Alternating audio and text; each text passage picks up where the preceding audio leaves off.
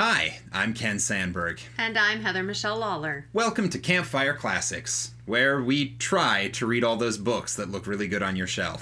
Some days better than others.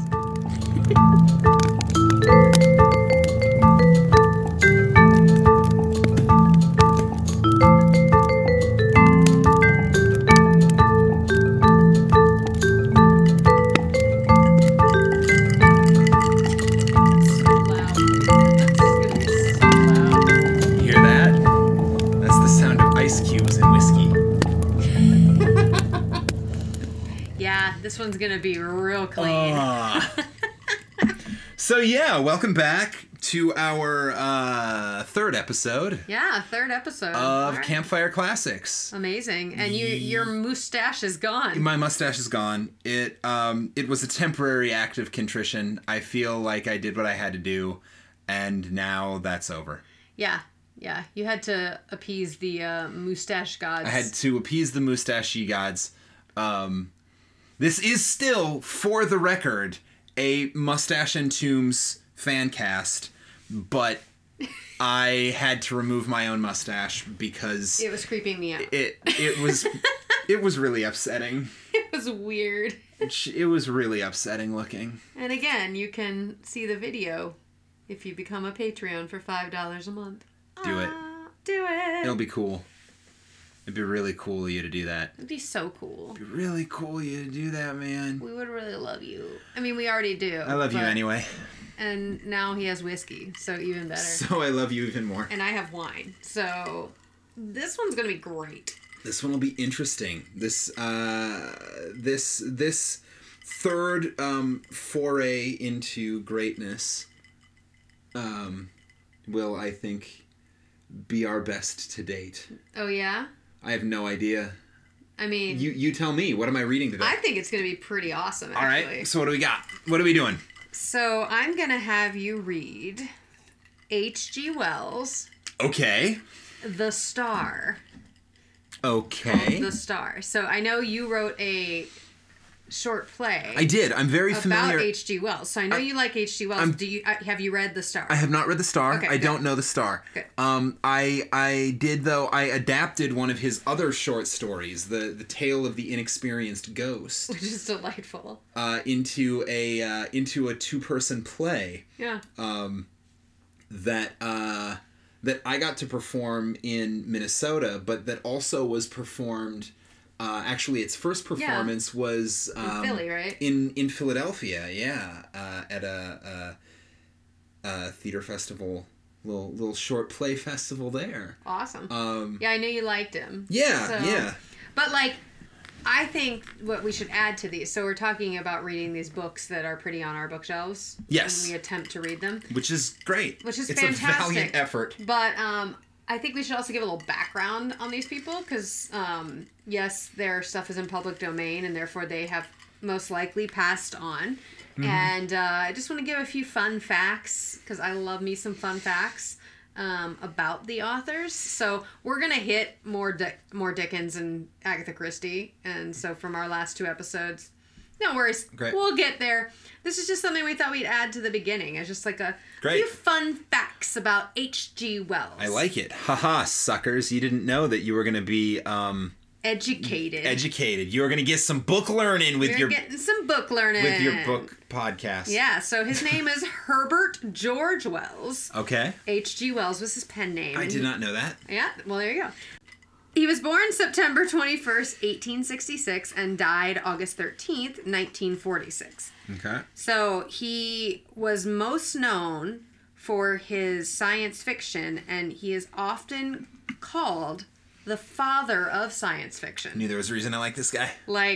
That's pretty awesome. So some of his famous books, this is a short story, but some books that you might know are The Time Machine, mm-hmm. The Island of Dr. Moreau, mm-hmm. The Invisible Man, The War of the Worlds. Yeah, I think this is all coming back to us. So, he won also 4 Nobel Prizes in literature. Really?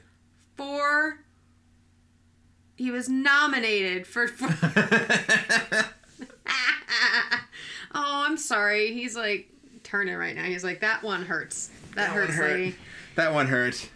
So Wells was nominated for the Nobel Prize in Literature 4 times. So in case you couldn't tell, not only are we cold reading the books, we are also cold reading our author information from Wikipedia. Wikipedia and other sources. Now, this is my favorite fact about him. Okay. That I actually... Oh my god, did that whiskey just try and bite you in the face? I think my ice cube just popped. Woo! It's getting hot in here. So take off all your clothes. He's naked already. So... I worked as a stripper for a while. I'm really good at taking my clothes off fast. I worked in burlesque for a while. Okay, yeah, I was like, whoa, we have not had this conversation.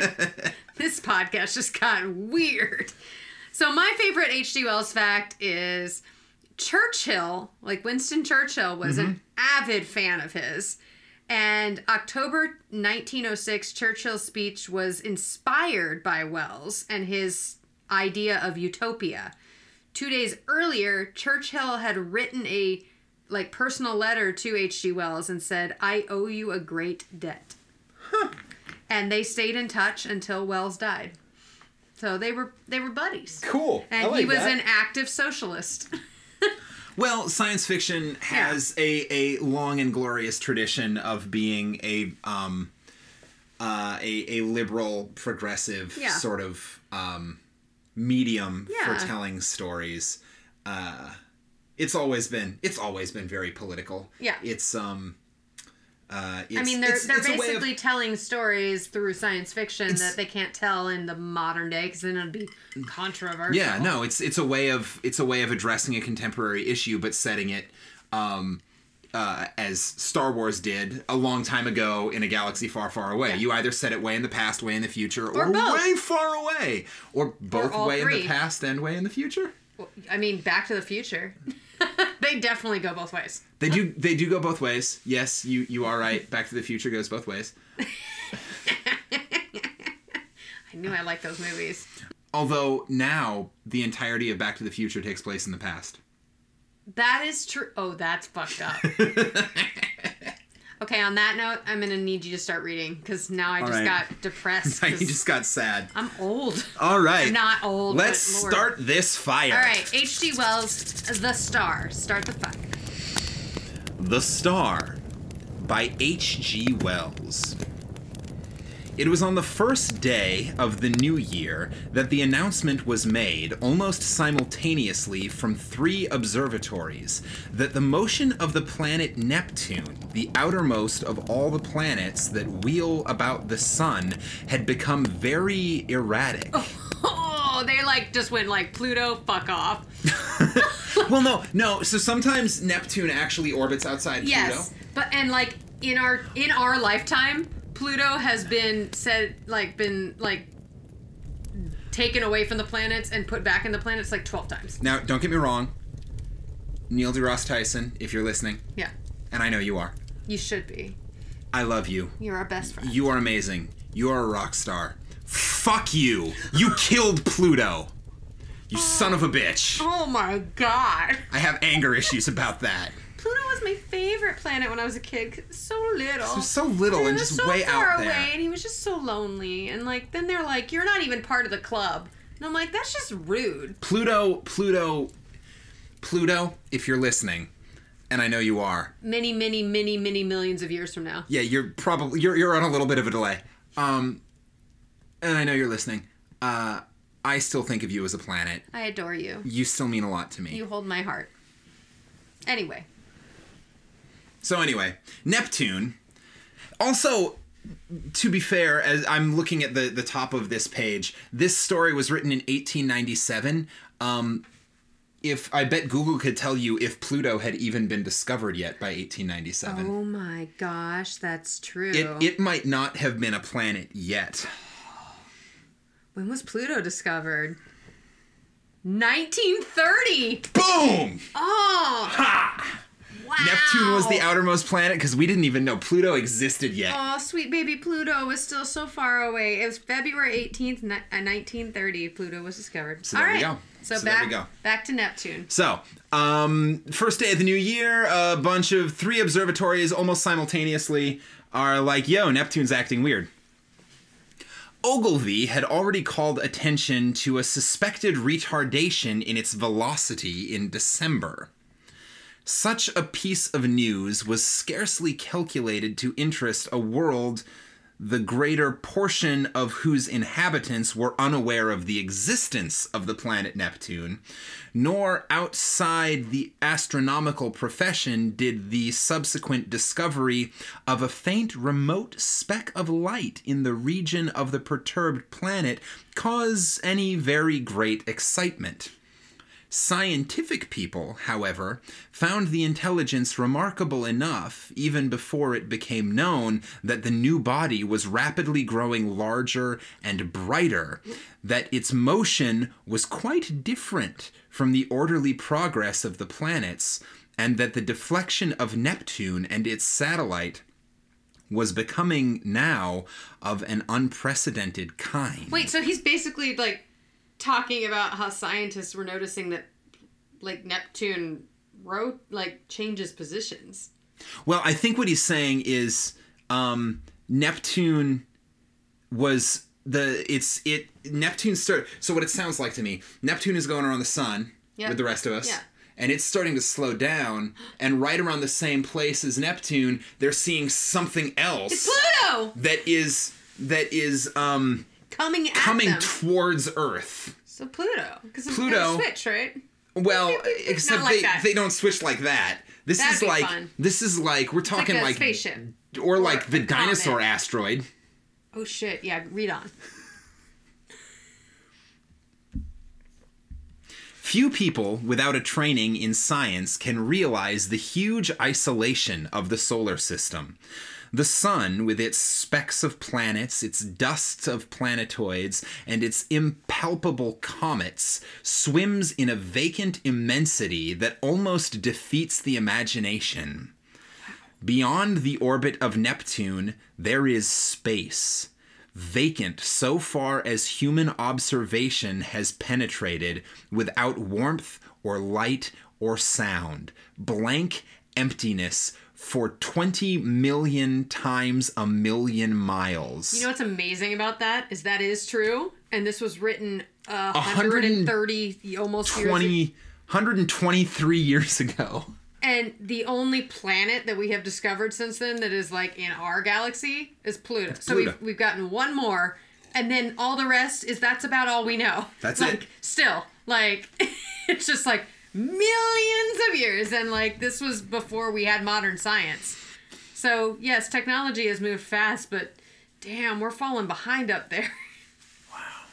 That's amazing. That's cool. That's so H.G. cool. Wells is a smart dude. Yeah, this is so cool.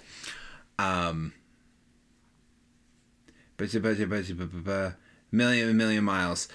That is the smallest estimate of... 20 million times a million miles. Mm-hmm. That is the smallest estimate of the distance to be traversed before the very nearest of the stars is attained. And saving a few comets more unsubstantial than the thinnest flame, no matter had ever to human knowledge crossed this gulf of space until early in the 20th century this strange wanderer appeared. A vast mass of matter it was, bulky, heavy, rushing without warning out of the black mystery of the sky into the radiance of the sun. By the second day, it was clearly visible to any decent instrument as a speck with a barely sensible diameter in the constellation Leo near Regulus. In a little while, an opera glass could attain it. Holy shit, it's moving fast! It's moving fast! I think it's the Doctor. Here it comes. Oh, finally! This is the arrival of the Time Lords on Earth. The arrival of the Time Lords. Thank God. We finally find out. Thank you, H.G. Wells. I have been waiting. I have been waiting. I hope it's David Tennant. Doctor, if you're listening... David Tennant, specifically. And I know you are. Come take us all away from here. Oh my God, let me into your blue TARDIS and it's been take rough. me away. It's been real rough, man. We could all use a little space adventure. I want to go on a space adventure. On the third day of the new year, the newspaper readers of two hemispheres were made aware for the first time of the real importance of this unusual apparition in the heavens. A planetary collision, one London paper headed the news, and proclaimed Duchesne's opinion that this strange new planet would probably collide with Neptune. The leader writers enlarged upon the topic, so that in most of the capitals of the world, on January 3rd, there was an expectation, however vague, of some imminent phenomenon in the sky. And as the night followed the sunset round the globe, thousands of men turned their eyes skyward to see the old familiar stars just as they had always been. You just made it rhyme. I had to. Seen and been. I mean, he was British. He British. Probably meant it to kind of rhyme. Yeah, but also when you get, like, it's very poetic. You have to. It's very poetic. It's so pretty. Holy crap, this is good writing. Yeah, it's beautiful. I'm like, oh, wow. Okay. All right, Mr. Wells. Where were we? Until it was dawn in London, and Pollux setting, and the stars overhead grown pale. The winter's dawn it was, a sickly filtering accumulation of daylight, and the light of gas and candles shone yellow in the windows to show where people were astir. But the yawning policemen saw the thing. The busy crowds in the markets stopped agape. Workmen going to their work betimes, milkmen, the drivers of news carts, dissipation, going home jaded and pale, homeless wanderers, sentinels on their beats, and in the country, laborers trudging afield, poachers slinking home, all over the dusky, quickening country it could be seen. And out at sea, by seamen watching for the day. Sorry. Oh, it was going so well. And then there was a 12-year-old moment. You said seaman. I worked on the ship for 7 months, and it's still funny. You were a seaman for 7 months. I was a seaman for 7 months! I suppose, strictly speaking, we were all seamen for a little while. But ching, it's very true. It's very true. And if you weren't, you're a space alien. This is true. Space aliens, if you're listening. And I know you are. They probably are in, like, some other time. Yeah, you're probably on a delay. Like Pluto. Space aliens, if you're listening. Please don't throw a comet at us for that semen joke. I know it was tactless. And cheap and fantastic. But it wasn't that bad. Continue on. What's going on in the streets of London? Out at sea by seamen watching for the day, a great white star comes suddenly into the westward sky. That is a damn UFO. Brighter it was than any star in our skies, brighter than the evening star at its brightest. It still glowed out white and large, no mere twinkling spot of light, but a small, round, clear, shining disk, an hour after the day had come. And where science has not reached, men stared and feared, telling one another of the wars and pestilence that are foreshadowed by these fiery signs in the heavens. Sturdy Boers, dusky Hottentots, Gold Coast Negroes, Frenchmen, Spaniards, Portuguese. I know, I was just going to try to roll over it because it's 1897. It's 1897, I know. And he's just explaining where people are from. So with apologies, I'm not going to reread that part, but he's just saying people from all over the world. It just caught my attention. I know. It's politically incorrect now. It was actually quite politically correct at the time. He was just including people by what they were called. Honestly, that at the time that was more progressive than most people. Yeah. So okay. It's 1897. It's 1897, and people of all creeds and colors were watching, Yeah. is basically what he's saying. He was just trying to be more Stood specific. in the warmth of the sunrise. He was probably getting paid by the word. Probably. Probably getting paid by the word. He was just trying to cram in. Instead of people from all over the world, he had to be more specific. Anyway, people from all over the world Yeah. stood in the warmth of the sunrise watching the setting of this strange new star. And in 100 observatories, there had been suppressed excitement, rising almost to shouting pitch as the two remote bodies had rushed together, and a hurrying to and fro to gather photographic apparatus and spectroscope, and this appliance and that to record this novel, astonishing sight. Can you imagine this now? Like The everyone just pulls destruction out- of a world. Yeah. Like, fucking everyone just pulls out their iPhone and there's like, meh, meh, meh, meh. Like, these people are actually like grabbing like these massive like contraptions to capture this amazing event. Now it's just like, click, I'm gonna put Click this on Snapchat. On my cell phone. TikTok, here I come. Like, yeah. Yeah. I don't even think we realize like how, I mean, we probably, well, no, because the way people act now are stupid.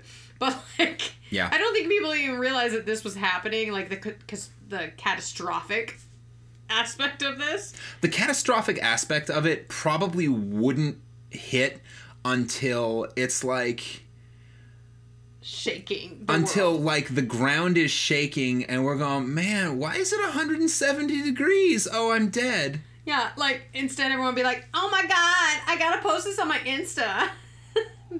Like, because, you know, and I'm not, like, innocent of it. But seriously. Hashtag end of the world. Hashtag get me 10,000 likes before the end of the world. Hashtag H.G. Wells predicted it all. Hashtag how did he know? Hashtag H.G. Wells is the doctor. Cool. I called it. H.G. go. Wells is Let's the find doctor. out. No, trademark. If Chibnall, you're not allowed. If you take that idea, if you turn the doctor into H.G. Wells, Or they even meet. well, they can. can- I guess they can meet. I mean, like statistically, the odds of them not They- meeting are actually pretty slim. weird, yeah. But if you come up with a storyline where H.G. Wells becomes the doctor, I'm gonna sue you. Or you can put us both in the episode. Or you can just cast me. and then you can have it. Yep, I'm on board with Let that. us know. 50-50 ours production. I'll have my people call your people. That'll be me. The destruction of a world.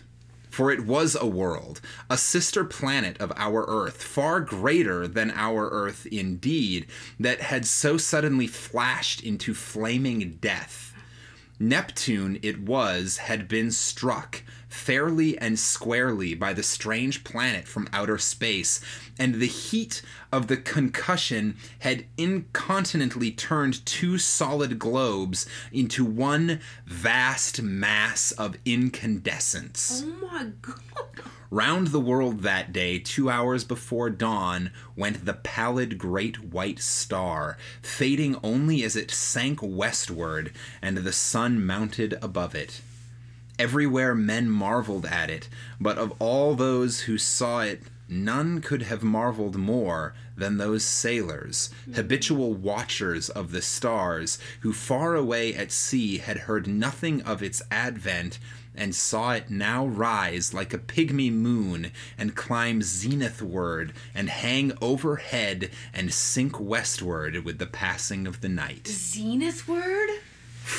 What a great fucking word, and what a beautiful... Dude, this is intense. This is gorgeous. It's very upsetting and also gorgeous. Like, I just pictured myself standing on the front of the ship that I worked on and, like, looking at the stars. And watching a fucking planet But, like- explode from deck 8. Like, can you imagine, like, me standing on the fucking helipad and I'm just, like, watching the stars and the shooting stars. It's so beautiful. And then all of a sudden it's like... and it's like, oh, because it's so dark out there. Like, you can't see. Oh my god. Amazing. Yes, go. Continue. This is cool. And when next it I wanna know rose, what it is. and when next it rose over Europe, everywhere were crowds of watchers on hilly slopes, on house roofs, on open spaces, staring eastward for the rising of the great new star. It rose with a white glow in front of it, like a glare of a white fire. And those who had seen it come into existence the night before cried out at the sight of it. "It is larger," they cried. "It is brighter." And indeed, the moon, a quarter full and sinking in the west, was in its apparent size beyond comparison, but scarcely in all its breadth had it as much brightness now as the little circle of the strange new star. "It is brighter," cried the people clustering in the streets, but in the dim observatories the watchers held their breath and peered at one another. "It is nearer," they said. "Nearer." Yeah, it's coming. It's coming. It's coming for us. Holy shit. And voice after voice repeated, "It is nearer." And the clicking telegraph, and that's where we are technologically. The clicking telegraph. The clicking telegraph. Smoke It's not signals. even. It's not even a fax. Yeah. No, A not even telegraph. close. It is technologically closer to smoke signals Yeah. than it is to a phone call. Yeah. This predates phone calls. Oh, yeah. I mean, it predates electricity. Because he was talking about the gas lights in the window. Does it predate electric Yeah. light bulbs? At least, like, widespread electric light bulbs. Because he mentioned earlier that everyone's, like, The gas light, candles. yeah. Edison's laboratory in Menlo Park, New Jersey, tested more than 3,000 designs for bulbs between 1878 and 1880. In November 1879, he filed a patent for an electric light filter. so the light bulb had existed as a novelty. Yes. By 1925, only half of the homes in the United States had electric power. So, like, yeah. That's when electricity, like, happened, was 1882 with the light bulb. So, yeah, everyone's... So we're still predating electric light bulbs Yeah. in the average home by 30 years Yeah. here. Amazing. Great. Amazing. Where was I? Something about... It is nearer, and the clicking telegraph took that up, and it trembled along telephone wires, and in 1,000 cities, grimy compositors fingered the type. It is nearer. Men writing in offices, struck with a strange realization, flung down their pens. Men talking in 1,000 places suddenly came upon the grotesque possibility in those words. It is nearer. It hurried along wakening streets. It was shouted down the frost-stilled ways of quiet villages. Men who had read these things from the throbbing tape stood in yellow-lit doorways, shouting the news to the passers-by. It is nearer. Pretty women, flushed and glittering, heard the news told jestingly between the dances, and feigned an intelligent interest they did not feel. Nearer, indeed. How curious. How very, very clever people must be to find out things like that. Okay? Okay, alright. So the story's a little sexist. It's a little sexist. The women are all like, oh my god, like, that's so cute that they think it's scary. Every woman in H.G. Wells's world is from the Valley and is an Instagram influencer. Oh, Lord. And, like, cool to Instagram influencers. Like, I'm proud of you. You do you. But, like, I know when we get to these stories, like, it's a different time, and there's gonna be many moments where I'm like, for so many reasons. Like, earlier we had a Yep. situation, and here. Beautiful story. And at the time, it was just what people did. But, you know, these women aren't super smart. Now, he did say pretty women, so I guess the ugly women know what's up. The ugly women are smart. Pretty women are the dumb ones. Pretty women. Da da da da. We sing Sondheim a lot. Pretty Pretty women. Welcome to Campfire Classics, a Sondheim appreciation podcast. I mean, it really is. Where we read old stories and try to find ways to connect them to Stephen Sondheim. Oh, he's a genius. If you're listening, hi. And I know you are. Hi. I just want to say hi and I love you. That's all. Lonely tramps faring through the wintry night murmured those words to comfort themselves, looking skyward. It has need to be nearer, for the night's as cold as charity. Don't seem much warmth from it if it is nearer, all the same. The night is long and full of terrors. Oh, God! That's like basically what they just said. For the night is long and full of terrors. That's and what they then just a woman in fucking red said. stepped out onto the street Stuck and a leash on you. set all the astronomers on Oh fire. my god, that's what it just sounded like. What is a new star to me? Cried a weeping woman kneeling beside her dead. The schoolboy, rising early for his examination work, puzzled it out for himself, with the great white star shining broad and bright through the frost flowers of his window.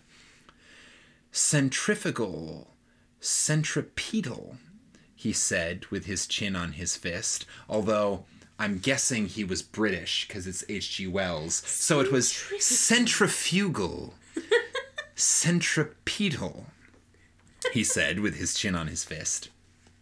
Stop a planet in its flight, rob it of its centrifugal force. What then? Centripetal has it, and down it falls into the sun. And this... Do we come in the way? I wonder. Oh, whoops. Oh, shit! That schoolboy just, he's like, you know what? I'm going to skip class today and go do something fun. Because this might be the last day. The light of that day went the way of its brethren, and with the later watches of the frosty darkness rose the strange star again. And it was now so bright that the waxing moon seemed but a pale yellow ghost of itself, hanging huge in the sunset. In a South African city, a great man had married, and in the streets were alight to welcome his return with his bride. Even the skies have illuminated, said the flatterer. I'm sorry, you're not doing a South African dialect? Do we really want to have the conversation about accurate dialects? No, I don't want it. I didn't say I want it to be accurate. I just said I want you to attempt it. South Africa. In my mind, the flatterer of the great man of South Africa is from Illinois. Okay, I guess that's your interpretation. Yep. That's fine. Shout out to my friends in South Africa. Under Capricorn, two lovers, daring the wild beasts and evil spirits for love of one another, crouched together in a cane brake where the fireflies hovered.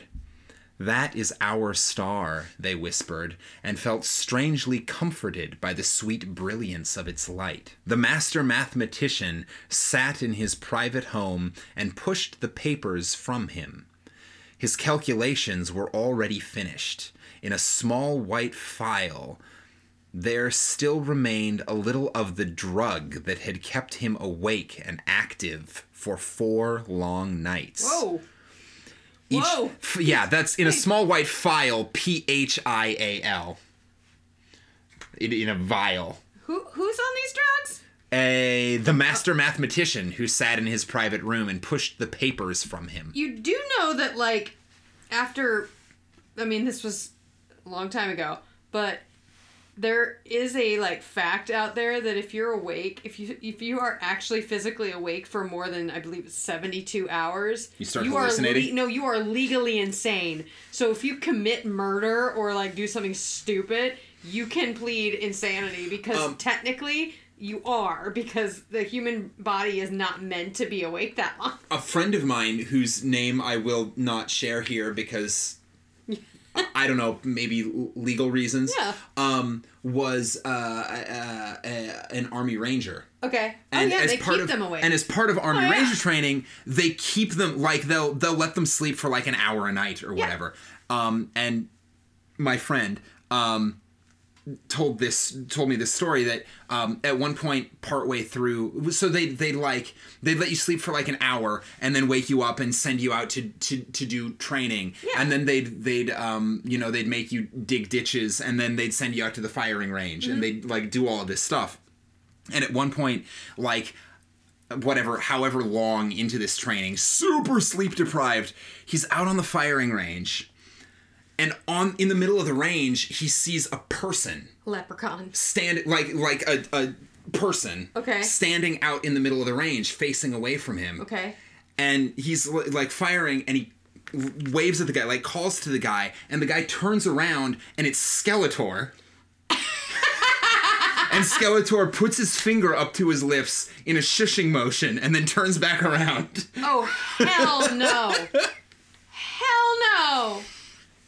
Or at least that is the story as I remember it being told. If I've gotten it wrong, you know who you are. Feel free to message me and correct me on the details. But that is the story as I remember you telling it. Sleep is important. Sleep is important. If you're going to take hallucinogenic drugs that keep you awake that long, like, take a nap in between. Yeah. Take a nap between doses, yo. Like, come on. I know the world's about to end and your mathematicianness is like, I gotta figure it out.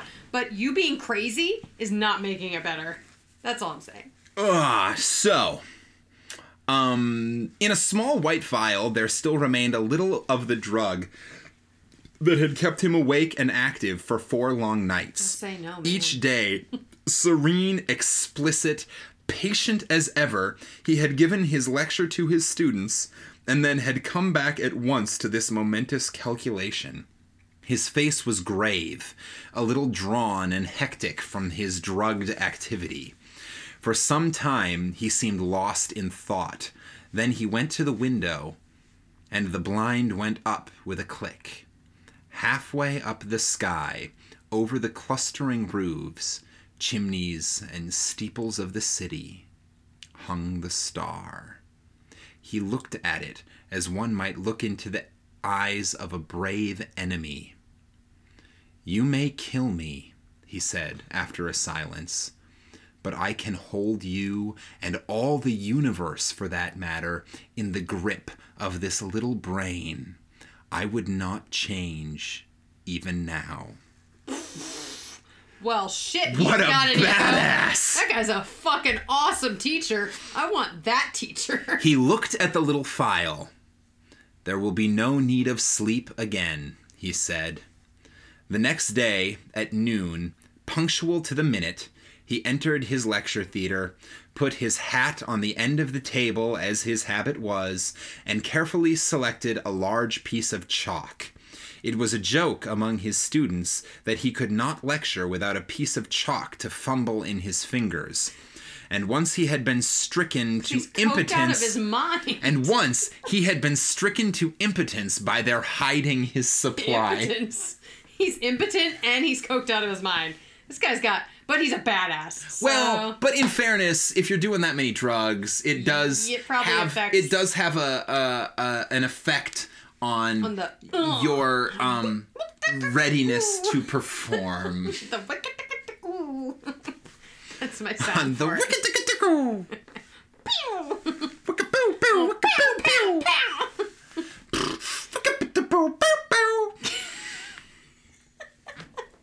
I apologize to anybody out here that is like actually an amazing beatboxer, because I started that and he's much better than me, and I went as a sex noise. Am I better at that? Because those noises were kind of ridiculous. Oh, cool. I'm glad you enjoyed. Not that much better, but like you were better. I enjoyed. You enjoyed. All right, go back to the coked out impotent professor. He came and I looked see Eddie Murphy's version of that. Not the impotent professor. Instead of the nutty professor, which sounds like the opposite, I want the impotent coked out professor. Eddie Murphy, if you're listening, and I know you are, call me. I got a movie idea for you. It's gonna be good. He came and looked under his gray eyebrows at the rising tiers of young, fresh faces and spoke with his accustomed, studied commonness of phrasing. Circumstances have arisen. Circumstances beyond my control, he said, and paused, which will debar me from completing the course I had designed. It would seem, gentlemen, if I may put the thing clearly and briefly, that man has lived in vain. Shocking. The students glanced at one another. Had they heard aright? Mad? Raised eyebrows and grinning lips there were, but one or two faces remained intent upon his calm, gray-fringed face. It will be interesting, he was saying, to devote this morning to an exposition, so far as I can make it clear to you, of the calculations that have led me to this conclusion. Let us assume, he turned toward the blackboard, meditating a diagram in the way that was usual to him. What was that about lived in vain? Whispered one student to another. Listen, said the other, nodding toward the lecturer, and presently they began to understand. That night the star rose later, for its proper eastward motion had carried it some way across Leo towards Virgo. That's me. Oh, good. The star is getting closer and closer to you. I mean, and the math professor is certain we're all going to die. It's my constellation, I guess, but I'm glad that the Virgo is getting some action. Getting some attention? Yes. Libra has gotten no attention thus far. Just wait for it. Wait for it. Wait for it. Wait for it. So it makes for terrible podcasting, but I did just give a little dance break. Yeah, he was dancing. That night the star rose later, for its proper eastward motion had carried it some way across Leo towards Virgo, and its brightness was so great that the sky became a luminous blue as it rose, and every star was hidden in its turn, save only Jupiter near the zenith, Capella, Aldebaran, Sirius, and the pointers of the bear. It was very white and beautiful. In many parts of the world that night a pallid halo encircled it about. It was perceptibly larger. In the clear, refractive sky of the tropics, it seemed as if it were nearly a quarter the size of the moon. The frost was still on the ground in England, but the world was as brightly lit as if it were midsummer moonlight. One could see to read quite ordinary print by that cold, clear light. And in the cities, the lamps burnt yellow and wan? Wan? Wane? Wane? Wan. Yellow and wan. I'm looking it up. Wan, adjective, a person's complexion or appearance, pale and giving the impression of illness or exhaustion. Wan. Pale and weak. There you go. Wan. Fun fact of the... No, yeah. I love our vocabulary lessons. Great.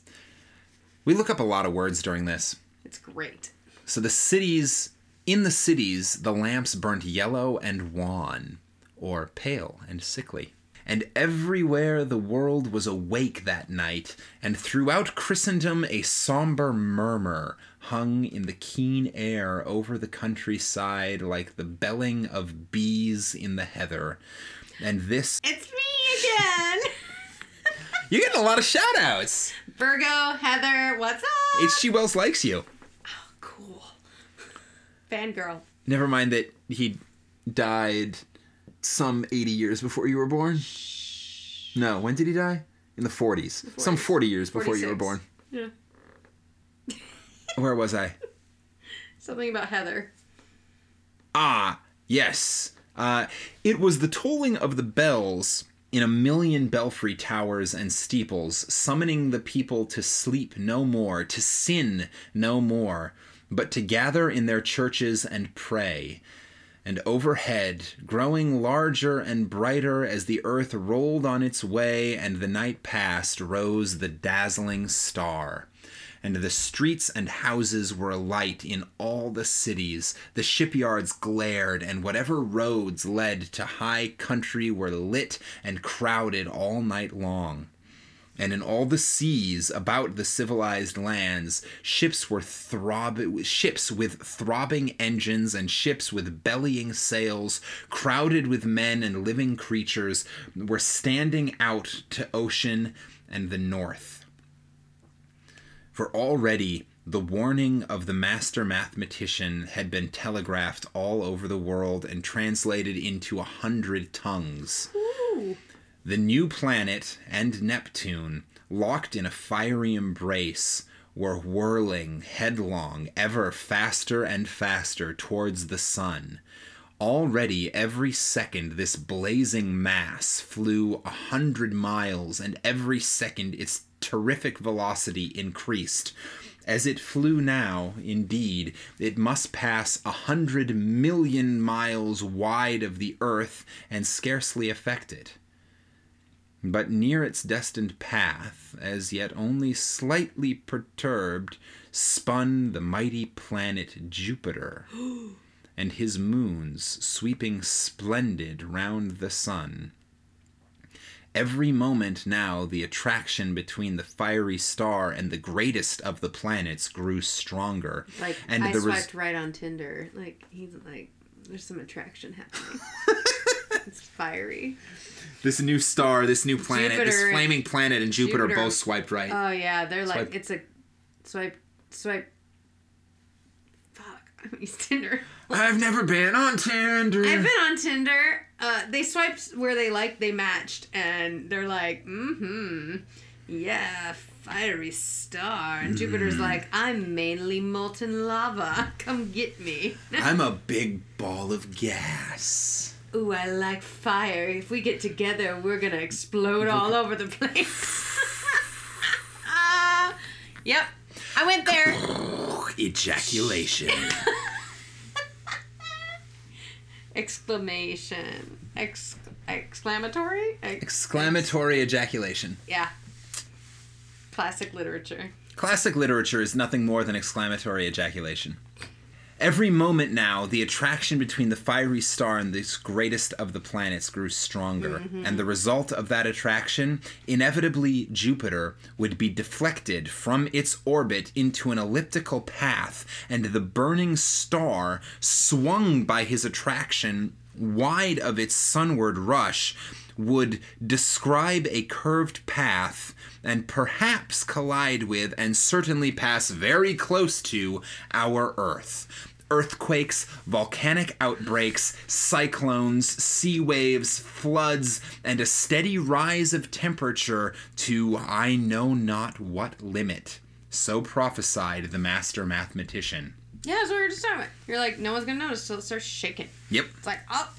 Earthquakes and flames. Yep. And overhead, to carry out his words, lonely and cold and livid, blazed the star of the coming doom. To many who stared at it that night until their eyes ached, it seemed that it was visibly approaching. And that night, too, the weather changed, and the frost that had gripped all Central Europe and France and England softened towards a thaw. Getting hot in here. But you must not imagine, because I have spoken of people praying through the night and people going aboard ships and people fleeing towards mountainous country, that the whole world was already in terror because of the star. As a matter of fact, use and want still ruled the world. And save for the talk of idle moments and the splendor of the night, 9 human beings out of 10 were still busy at their common occupations. That's what the... God! Ah! People never change! People suck, man! God damn it. Just fucking wear a mask or, pay attention. Just pay attention. Just be aware of the reality of the world that's not just you. It's not just about you fuckers. We have a metaphorical star hurtling towards humanity, and most people are just like, oh, cool. Oh, yeah, I think I'll go to the beach today. Oh, Disneyland. Disney World, that sounds fun. Like, come on, people. Just start a podcast like us. It's a great way to stay inside. Stay inside with your microphone and just, like, make other people laugh, make yourself laugh. Come on. God, people have not changed. That is insane to me. I love it. I mean, Hey. I hate it, but... Hey, you, if you're listening, Hey, you. and I know you are, stay inside. Or if you have And to if go you have outside, to go wear outside, a mask. Put a mask on. Or just keep your distance. Just Dude. dude, just be cool. Just be cool, man. That's our political Just for like statement 5 this seconds, just be cool. week. Mm-hmm. Or the theoretical star, metaphorical star, actual fucking thing from the sky is going to drop on us. In fairness, if it's a literal star careening towards Then Earth, we're all gonna die. then we're all going to die, and there's nothing we can do about it. No. But our metaphorical star careening towards Earth, there is something we can do about it. Yes. And we should. In all the cities, the shops, save one here and there, opened and closed at their proper hours. The doctor and the undertaker plied their trades, the workers gathered in the factories, soldiers drilled, scholars studied, lovers sought one another, thieves lurked and fled, politicians planned their schemes. The presses of the newspapers roared through the night, and many a priest of this church and that would not open his holy building to further what he considered a foolish panic. The newspapers insisted on the lesson of the year 1000, for then, too, people had anticipated the end. The star was no star, mere gas, a comet. And were it a star, it could not possibly strike the earth. There was no precedent for such a thing. Common sense was sturdy everywhere, scornful, jesting, a little inclined to persecute the obdurate fearful. That night, at 7:15 by Greenwich time, the star would be at its nearest to Jupiter. Then the world would see the turn things would take. The master mathematician's grim warnings were treated by many as so much mere elaborate self-advertisement. Yeah, don't listen to fucking scientists. I know this is a comedy podcast, but can we just talk about this? Listen to the damn scientists. Why are people like, nah? It is so steering away from the anger and steering into the holy shit, this is amazing. It's brilliant. It is incredible that in 1897 he's writing a story That could about be today. about people who are ignoring the scientist who's saying, y'all, we're all gonna die. Yeah. Like, Not for nothing, I think I'm gonna pick up the collected works of H.G. Wells and I just wish read I it knew all. that this was going to be so, like, poignant when I picked it out, but let's go. What happens? I want to know what happens to the star. All right, Let's go. let's move. Common sense, at last, a little heated by argument, signified its unalterable convictions by going to bed. So too, barbarism and savagery, already tired of the novelty, went about their nightly business. And save for a howling dog here and there, the beast world left the star unheeded. And yet, when at last the watchers in the European states saw the star rise, an hour later, it is true, but no larger than it had been the night before, there were still plenty awake to laugh at the master mathematician, to take the danger as if it had passed. But hereafter, the laughter ceased. Yeah. Damn. Boom. Boom.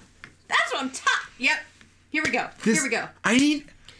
Oh Go. my god. Continue. But hereafter the laughter ceased. The star grew. It grew with a terrible steadiness, hour after hour, a little larger each hour, a little nearer the midnight zenith, and brighter until it had turned night into a second day.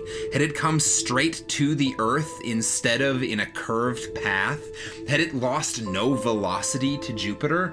It must have leapt the intervening gulf in a day, but as it was, it took 5 5 days altogether to come by our planet. The next night, it had become a third the size of the moon before it set to English eyes, and the thaw was assured.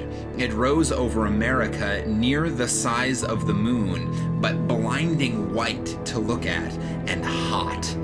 And a breath of hot wind blew now with its rising and gathering strength, and in Virginia and Brazil and down the St. Lawrence Valley, it shone intermittently through the driving reek of thunder clouds, flickering violet lightning and hail unprecedented. In Manitoba was a thaw and devastating floods, and upon all the mountains of the earth the snow and ice began to melt that night. And all the rivers coming out of high country flowed thick and turbid, and soon in their upper reaches with swirling trees and the bodies of beasts and men, they rose steadily in the ghostly brilliance, and came trickling over their banks at last behind the flying population of their valleys. And along the coast of Argentina and up the South Atlantic, the tides were higher than had ever been in the memory of man. And the storms drove the waters, in many cases, scores of miles inland, drowning whole cities. Oh shit, man! And what? So great grew the heat during the night that the rising of the sun was like the coming of a shadow. The earthquakes began and grew until all down America, from the Arctic Circle to Cape Horn, hillsides were sliding, fissures were opening, and houses and walls crumbling to destruction. The whole side of Cotopaxi slid out in one vast convulsion, and a tumult of lava poured out so high and broad and swift and liquid that in one day it reached the sea. So the floor is literally lava. So the floor is literally lava. What? That escalated so fast. The entire hemisphere is playing a literal game of the floor is lava. So the star, with the wan moon in its wake, marched across the Pacific, trailed the thunderstorms like the hem of a robe, and the growing tidal wave that toiled behind it, frothing and eager, poured over island and swept them clear of men, until that wave came at last in a blinding light, and with the breath of a furnace, swift and terrible it came. A wall of water 50 feet high, roaring hungrily upon the long coasts of Asia, and swept inland across the plains of China. My God, this is like the straight up day after tomorrow shit. Like, yes, it is. My God. For a space, the star, hotter now and larger and brighter than the sun in its strength, showed with pitiless brilliance the wide and populous country.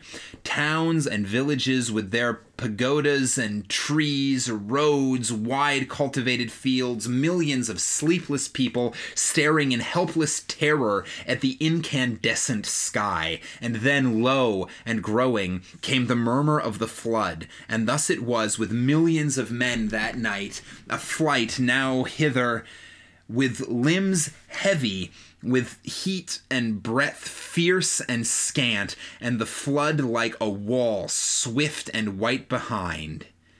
And then death. Oh my God! This got real dark. China. They all just listen. I mean, I guess the mathematician, like, what? There's nothing you can do. What can you do? But, like, at least they would have had a better last couple days instead of just being like, I'm gonna go to sleep. Like, yeah, damn, keep going. It's almost there, right? We're getting there. Oh my God. We're nearing the end here. Oh my God.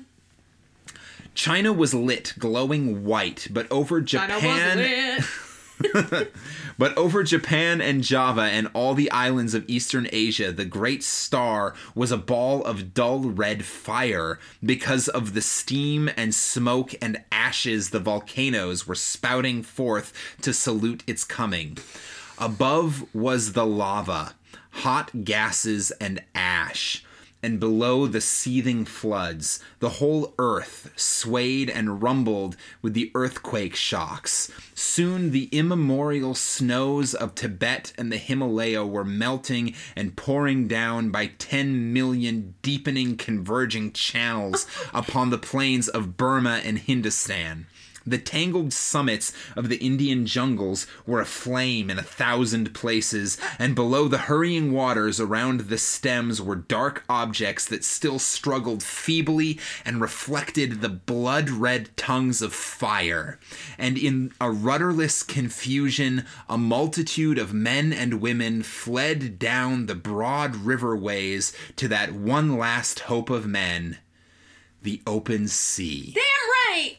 Oh, but then there's gonna be shit going down in that ocean. There's gonna be shit going down in the ocean, too. Oh my god, there's gonna be tsunamis and all this shit. Oh my god. Larger. I'm so anxious right now. Larger grew the star, and larger, hotter and brighter with a terrible swiftness now. The tropical ocean had lost its phosphorescence, and the whirling steam rose in ghostly wreaths from the black weaves that plunged incessantly, speckled with storm-tossed ships. And then came a wonder. It seemed to those who in Europe watched for the rising of the star that the world must have ceased its rotation. In 1,000 open spaces of down and upland, the people who had fled thither from the floods and the falling houses and sliding slopes of hills watched for that rising in vain. Hour followed hour through a terrible suspense, and the star rose not. Once again, men set their eyes upon the old constellations they had counted lost to them forever. In England, it was hot and clear overhead, though the ground quivered perpetually. But in the tropics, Sirius and Capella and Aldebaran showed through a veil of steam. And when at last the great star rose near 10 hours late, the sun rose close upon it, and in the center of its white heart was a disk of black. Oh shit! Over Asia, it was the star had begun to fall behind the movement of the sky, and then suddenly, as it hung over India, its light had been veiled. All the plain of India, from the mouth of the Indus to the mouths of the Ganges, was a shallow waste of shining water that night, out of which rose temples and palaces, mounds and hills, black with people. Every minaret was a clustering mass of people who fell one by one into the turbid waters as heat and terror overcame them. The whole land seemed a wailing, and suddenly there swept a shadow across that furnace of despair, and a breath of cold wind, and a gathering of clouds out of the cooling air. Men, looking up, near blinded at the star, saw that a black disk was creeping across the light. It was the moon, coming between the star and the earth. And even as men cried to God at this respite, out of the east, with a strange, inexplicable swiftness, sprang the sun, and that star, sun, and moon rushed together across the heavens. So it was that presently, to the European watchers, the star and sun rose close upon each other, drove headlong for a space, and then slower, and at last came to rest. Star and sun merged into one glare of flame at the zenith of the sky. The moon no longer eclipsed the star, but was lost to sight in the brilliance of the sky. And though those who were still alive regarded it for the most part with that dull stupidity that hunger, fatigue, heat, and despair engender, there were still men who could perceive the meaning of these signs. Star and earth had been at their nearest, had swung about one another, and the star had passed. Already it was receding, swifter and swifter, in the last stage of its headlong journey downward into the sun. Wait, it's gone? It's leaving? It passed. Oh, it went through. Oh my god. It passed. We're on the downward slope now. Oh, we're on the other side. Oh shit. I am like seriously like so anxious right now. I'm like ah! This one has been tense. I'm stupefied. Okay. And then I think we're down to like 4 paragraphs. Okay, good. I'm just gonna pile through to the end here. Okay. Y'all shall listen to the mathematician. And then the clouds gathered, blotting out the vision of the sky. The thunder and lightning wove a garment round the world. All over the earth was such a downpour of rain as men had never before seen.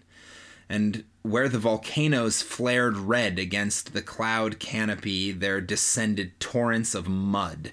Everywhere the waters were pouring off the land, leaving mud-silted ruins, and the earth littered like a storm-worn beach with all that had floated, and the dead bodies of the men and brutes, its children.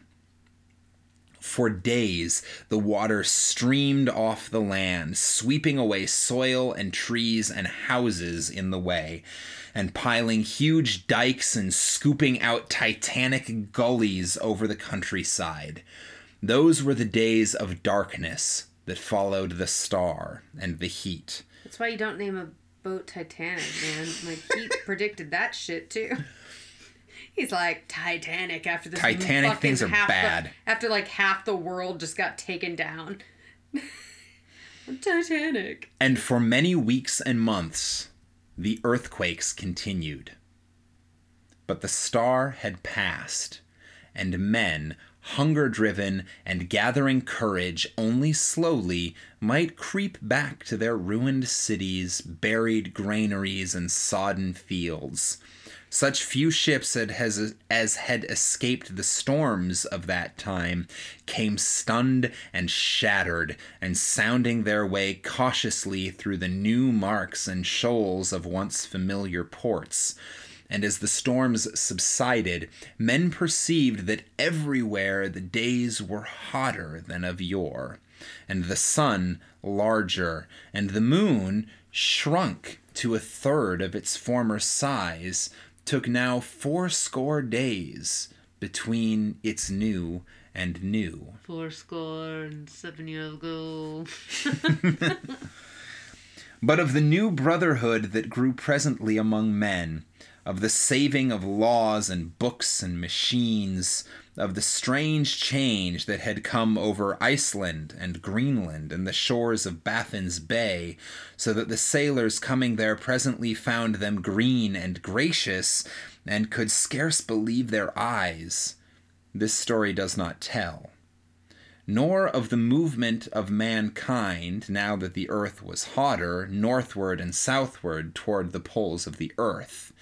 It concerns itself only with the coming and passing of the star. The Martian astronomers, for there are astronomers on Mars, although they are very different beings from men, were naturally profoundly interested by these things. They saw them from their own standpoint, of course. Considering the mass and temperature of the missile that was flung through our solar system into the sun, one wrote, it is astonishing what a little damage the Earth, which it missed so narrowly, has sustained.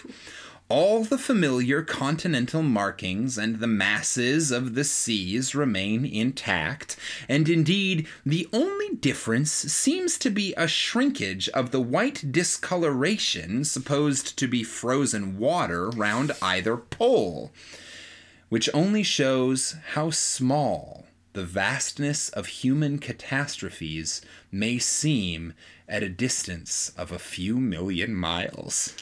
Oh my freaking god, that was so Holy good. shit! Also, he predicted fucking global warming. Woo! I cannot right now with this. I have been like in a ball on the couch, like you kept having to look at me because I was like rubbing my pants because like I was having anxiety over here. Oh my god, Holy shit, that was so good. that was insanely good. Y'all, so the star will look good on your shelf, but also read it to people. Share it with people. Oh my god, share this with people. I mean, or just share it if you don't want all the interruptions, but like, what? I wish I'd known what I was giving you, because then I'd be like, that's what I'm talking about. No, I had no idea. I just was like, that was awesome. Holy crap. Woo! That was tense. That was so good. I wish we were funnier during it, but like, I wish I had anything clever to say right now, but I really genuinely don't. Do you have anything to... I mean, father of fucking science fiction indeed. Well deserved, and I can't believe you didn't win those Pulitzers. Fuck them. I think they were Nobels. Nobels. You should have won those too. You should have won them both. I don't even know the Pulitzer existed then. He probably didn't win the Nobel Prizes he was nominated for because the people who were in charge of deciding who wins read his stories and went, yeah, but I don't know that they'll ever really be relevant. Exactly. They were the 9 out of 10 that were like, nah. Anyway, that's all we got for you tonight. No, I'm seriously, like, I'm a little bit wrecked after that. I'm like, whoop, whoop, whoop, whoop. I need a comedy. Yeah. Okay. Thank you for listening. I hope you weren't listening to that as you were going to bed, and if you were, I'm so sorry. I'm gonna go watch, like, 6 episodes of Parks and Rec now. Hell yeah. Because I need something to relax my brain. Leslie Knope will fix everything. Alright, Thank you for listening. This has been fun. Ish. Campfire Classics. This has been Campfire Classics. It's been super great, but Campfire Classics. This has been Campfire Classics, where we try to read all those books that look really good on your shelf. We did it, though. Yeah. Boom. Well done. We'll see you next time. Yeah.